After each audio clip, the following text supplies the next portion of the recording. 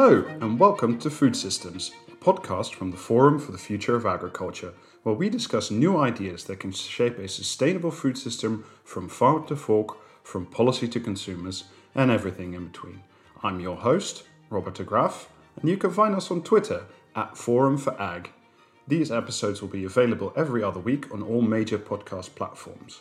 Before we get started, we'd like to say a quick thank you to the FFA founding partners, the European Landowners Organization and Syngenta, as well as the FFA strategic partners, Cargill, the Nature Conservancy, Rabobank, Thought for Food, and the World Wildlife Fund.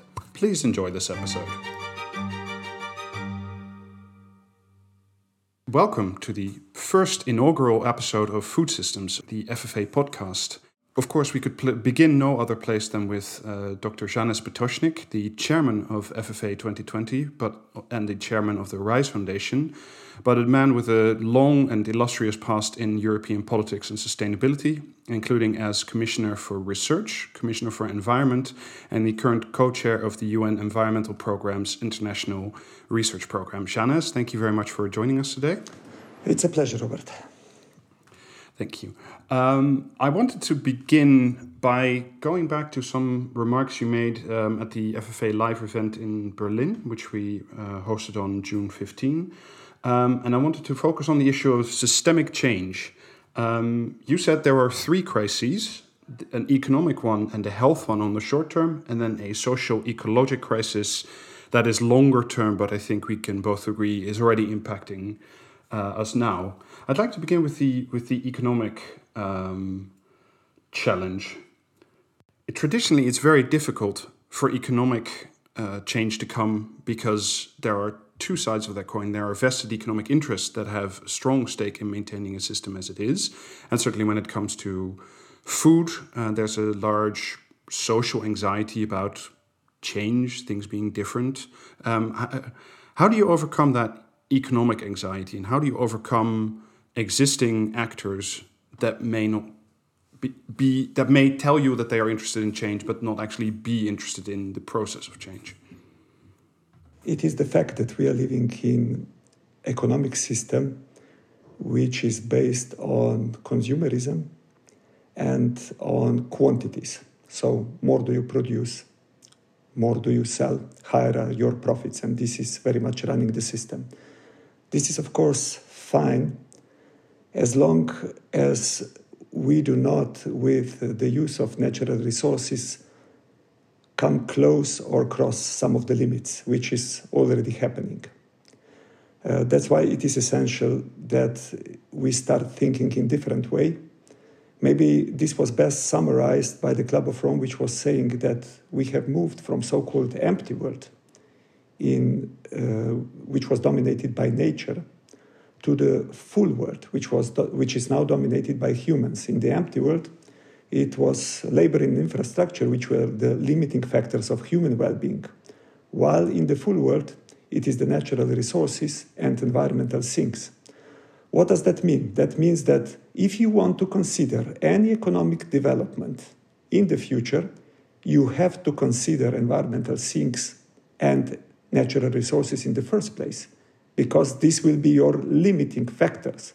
And if you do not consider that seriously, your economic development will be hampered in the future, which means that reconsidering the model which is based on consumerism and based on quantities which are running the whole system, it's essential if we want to go in a more sustainable direction. To me, that sounds like a very reasonable, very good sort of basis for projecting forwards. And you mentioned the Club of Rome. I can't remember the year, but it was several decades ago. They published quite a famous report that was called The Limits to Growth, where they essentially said very similar things, that that economic growth, exponential economic growth, cannot go on forever on the basis of limited resources, or at least when there is no proper use made of those resources. That report had quite an impact, but it didn't change fundamentally the economic system. It still seems, at least to me, that there is a preference also in the food system that says, okay, we will live for today and make our money for today, and tomorrow is somebody else's problem. So these are not new thoughts. So how do we break through that cycle? Yeah, they are not new thoughts, but we are living in new reality. We are not living exactly in the same reality as it was the time when the Club of Rome issued the limits of growth. They were pretty visionary, to be honest. And I think that today, when we are already living that reality, we are not discussing the future of the generations to follow. We are discussing our own future, because the climate change is here and today, and the COVID crisis is here and today. The economic consequences are here and today. So we are basically discussing that for ourselves. And of course, we need to think also about the world which we are leaving to the future generations. I'm firmly convinced that through depletion of natural capital, we are actually indebting future generations. And while we will be in a need to respond to the COVID crisis and put a lot of economic incentives, financial incentives on the table, a lot of that will be repaid, because these are new debts, will be repaid by the future generations again. So the minimum thing which we owe to the future generations at this very moment is that after dealing with those crises, we don't leave them with the same problems like were existing where we enter those crises. So we need to use those incentives and those funds which will be released or are already released, that they do help us creating a more sustainable world, a world in which we will not be terribly indebting financially and also environmentally future generations. Okay. So let us apply that thinking to the food system, which is something that certainly the FFA is focused on, and that you and I have talked about in the past. What would be the best way to change those incentives when it comes to the food system? We have seen there's now the EU Next Generation, which is the COVID recovery package. There's the new Common Agricultural Policy, which is still to be finalized, the Farm to Fork strategy, biodiversity strategy, the forest strategy. So there's quite a lot of strategies and policy thinking and paperwork coming out of Brussels at the moment. Across all those sort of different sets of papers, what is the best way to change the initiatives in the food system? Do we start on the farm with the consumers? I suppose you will say we start by changing everybody. But what is a good starting point? Good starting point is that you change everybody, yes. But I will try to explain you what actually really happened with the new documents which the Commission has adopted. The European Green Deal is quite a revolutionary document. For me, the most important sentence in the Green Deal, it's actually the sentence, "This is a new growth strategy." What does that mean? That means that the top policymakers in the critical European institution, which European Commission is, have finally understood that economic development and preservation of environment and health are not in contradiction, which was to a large extent understood before. You know, I have proposed in 2014 the circular economy package, which was somehow denied immediately when the new Commission came into the place, the Juncker's Commission. It was removed from the agenda. I would dare to say that it was removed to a large extent because it was proposed by Commissioner for Environment, because it was seen as something which is not working hand in hand with economic interests of the European Union, which fortunately very quickly they have started to understood in a different way. And later on, very soon they have introduced this package back on the agenda. And now with the European Green Deal, we have got the recognition that the things which I mentioned before which are the limits, the major limits of the human well-being and economic growth, that they are based on actually environmental sinks and natural resources, that this is the fact which is now very much present in the European Green Deal logic and approach. So it is, as you said, it is still on the paper, But recognizing that fact, it's already a very, very important step, because we all have to know that European Commission is somebody who is listening to many interests, and it's analyzing many of the things. And of course, it's not immune to power game which is happening in the field of politics and also business.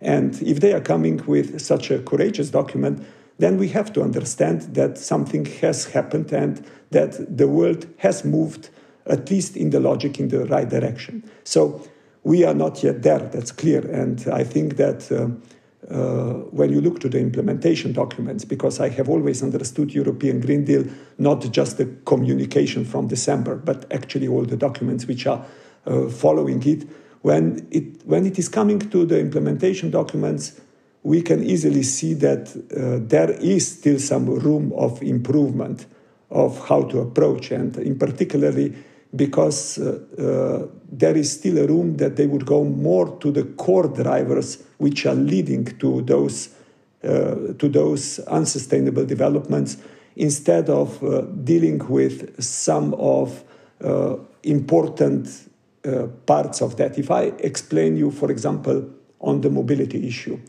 if you look to the mobility question, because at the end people need mobility, we don't need car. If you look through the optic, which is normally the optic which was used practically in all Commission documents, that they try to introduce and support very much the electrification of the car fleet, and that they would do everything that the batteries would be more environmentally friendly, would use less resources and so on. You don't actually address the question of mobility, because the real problem of mobility today is underutilization of the existing fleets. It's that we are not introducing enough, public transport, not enough alternative opportunities to the car, not enough infrastructure which would support that logic. So it's not enough if you approach through the car and battery logic. You have to approach through the mobility logic, where, of course, car and battery play an important role. But this is not a kind of a system-based approach, which we started to talk at the beginning of our interview. So that's essential. And also when it comes to agriculture, I think it's very much essential that you go in that way and in that direction. So for me, these are the things which I talked about already during the FFA 2020. For me, it is important how we approach to the question of the food prices, because I have always believed that the farmer deserves. I wanted to get into the question of price, and I thank you for already introducing the word. Sure. During the session in Berlin, you said, among other things, you said maybe it could come down, if we want to price food honestly, as you say, and that we take in all the externalities, the negative consequences of what we do, that it could come to higher food prices. Now, personally speaking, I have a reasonable income.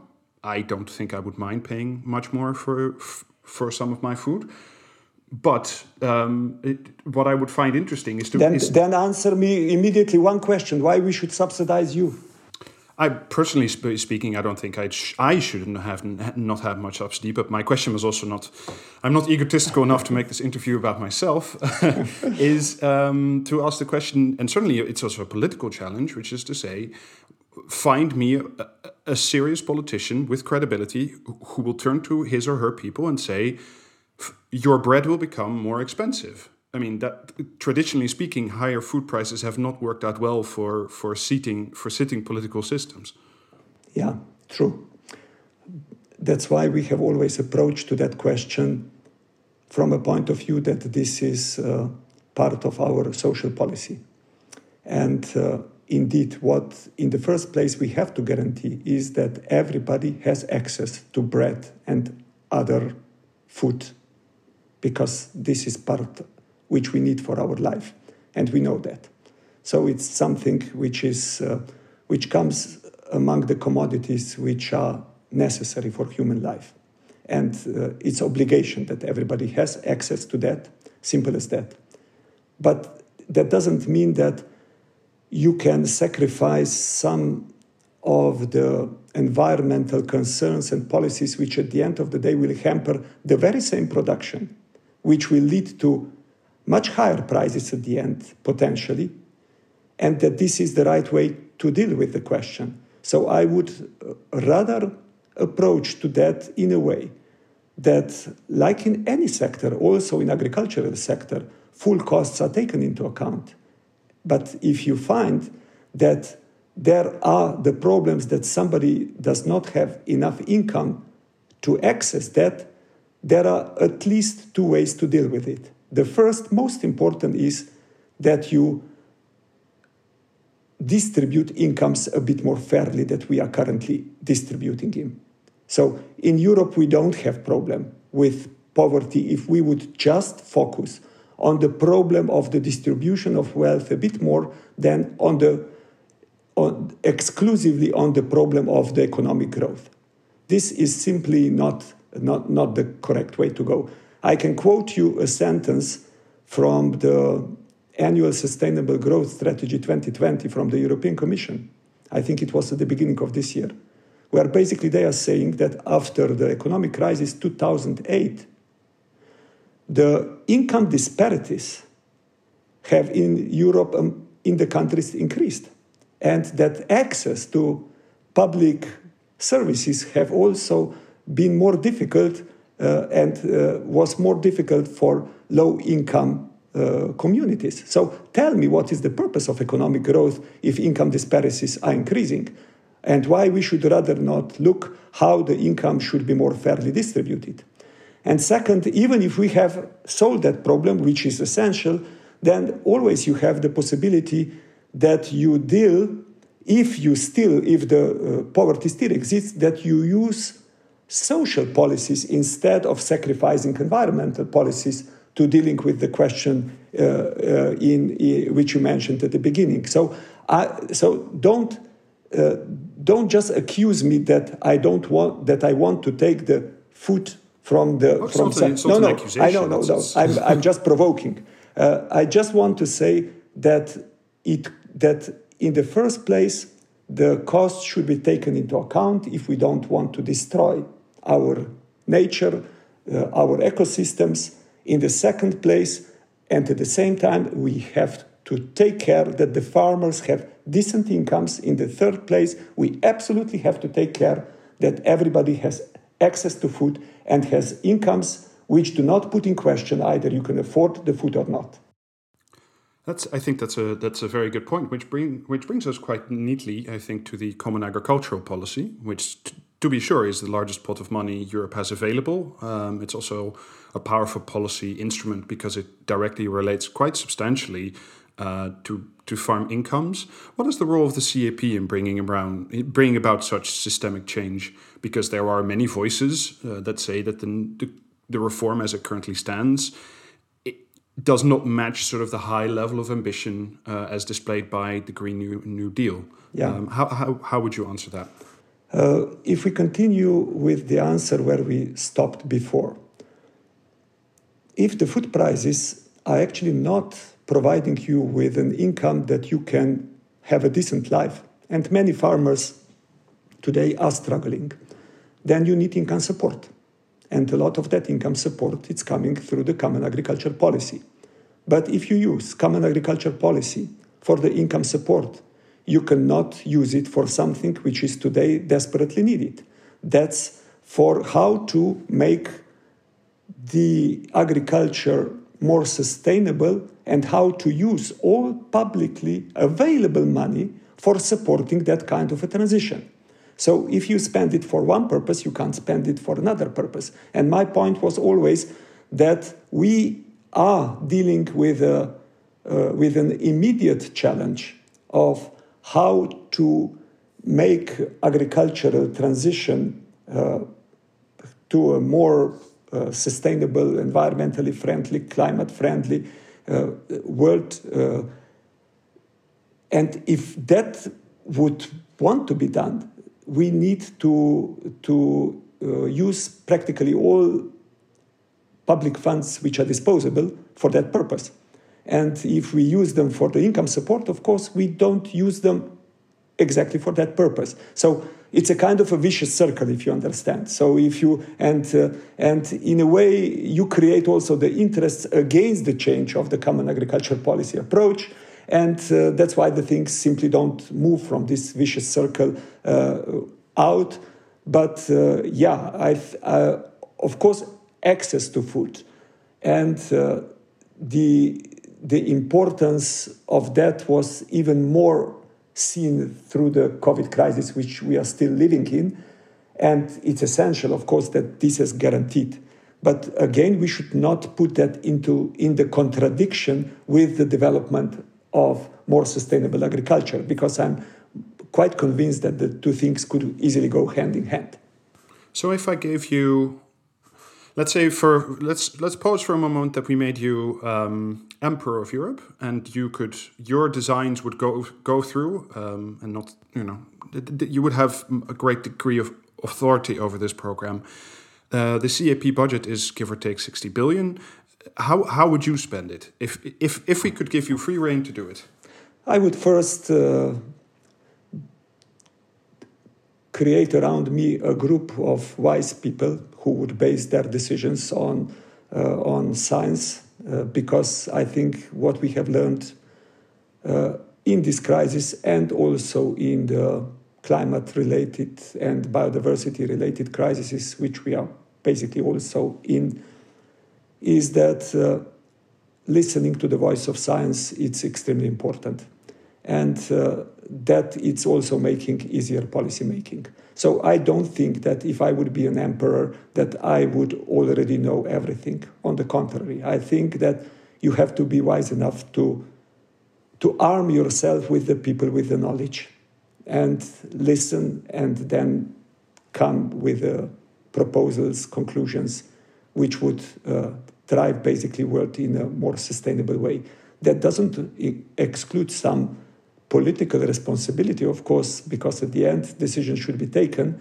But I think one of the lessons learned from the times in which, strange times in which we are living, it's also that relying more and not picking from the science those things which fit more in your interest, is the way to go.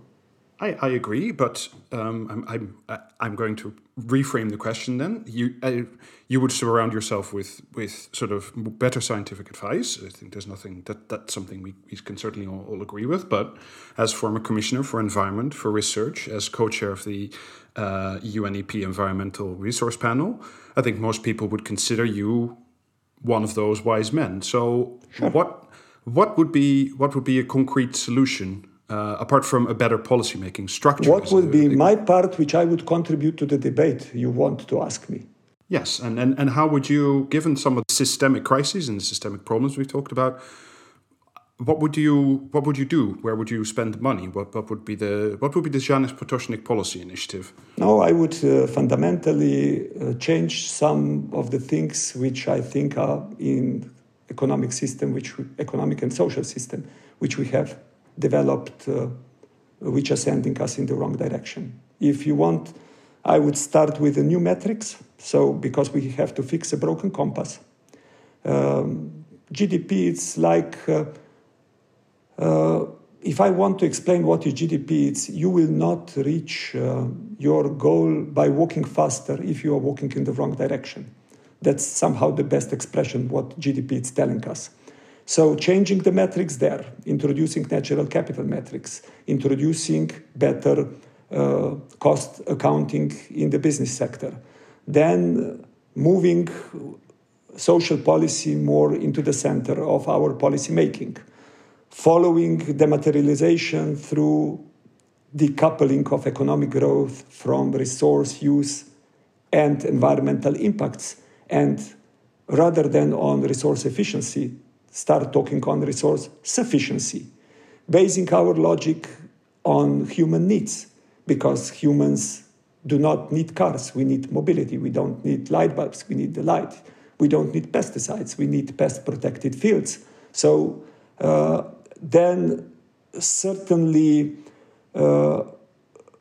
reorientating some of the incentives which we are sending to market actors, which to a large extent goes to the debate which we have before. How to address the price system? What are the signals which we are sending? So I'm currently more or less claiming that that production capital, in a way, it's overvalued and over-rewarded, that human capital, it's undervalued and under-rewarded, and that natural capital, it's not valued at all. And if we are sending that signals to economic actors, to producers and consumers, we shouldn't expect the world which will be in balance. Then, of course, doing everything that we would have organized sustainable financing for the future, having an intergenerational agreement through the new forms of leadership, and finally upgrading international governance. So more collaboration, more sharing of sovereignty, because in a world which is for the first time in the human history really interconnected and independent on a global level, we have to accept the fact that some of the problems can only be solved together. I wanted to use the last minutes of this interview to talk about what I think in nobody's, in Italy, certainly not for our listeners, would be one of the most pressing issues, and certainly also the most pressing intergenerational and interconnected one. That's the issue of climate change. Yeah. As we speak, it is 30 plus degrees in Siberia. It is going to be once again a very warm summer. I think we can both agree on that. And yet, most of the things we read about the Paris Accords is that they are either insufficient, or countries, because it is a ratchet mechanism but voluntary. A lot of countries are not living up to it. Indeed, some of the major players have even stepped out of it and said this is not what we're doing. Mm-hmm. Is Paris a joke? Should we say that was a failed experiment and try something new? No, Paris, it's not a joke, because it has finally brought the core policy decision makers around the same table, and they were even able to agree about something. That they were not able to agree about something which is enough ambitious, it's clear.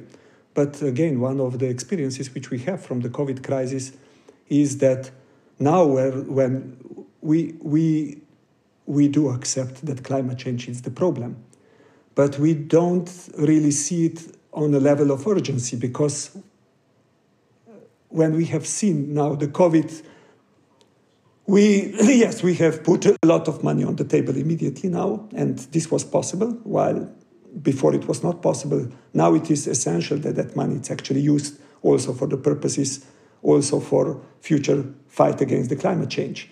And I think it's now or never. So it's a moment which is ideal. So with the money and with the readiness of countries also to deploy it, we got actually a potential urgency also for addressing the climate issue on the table, if we will just use it smartly and in the right way.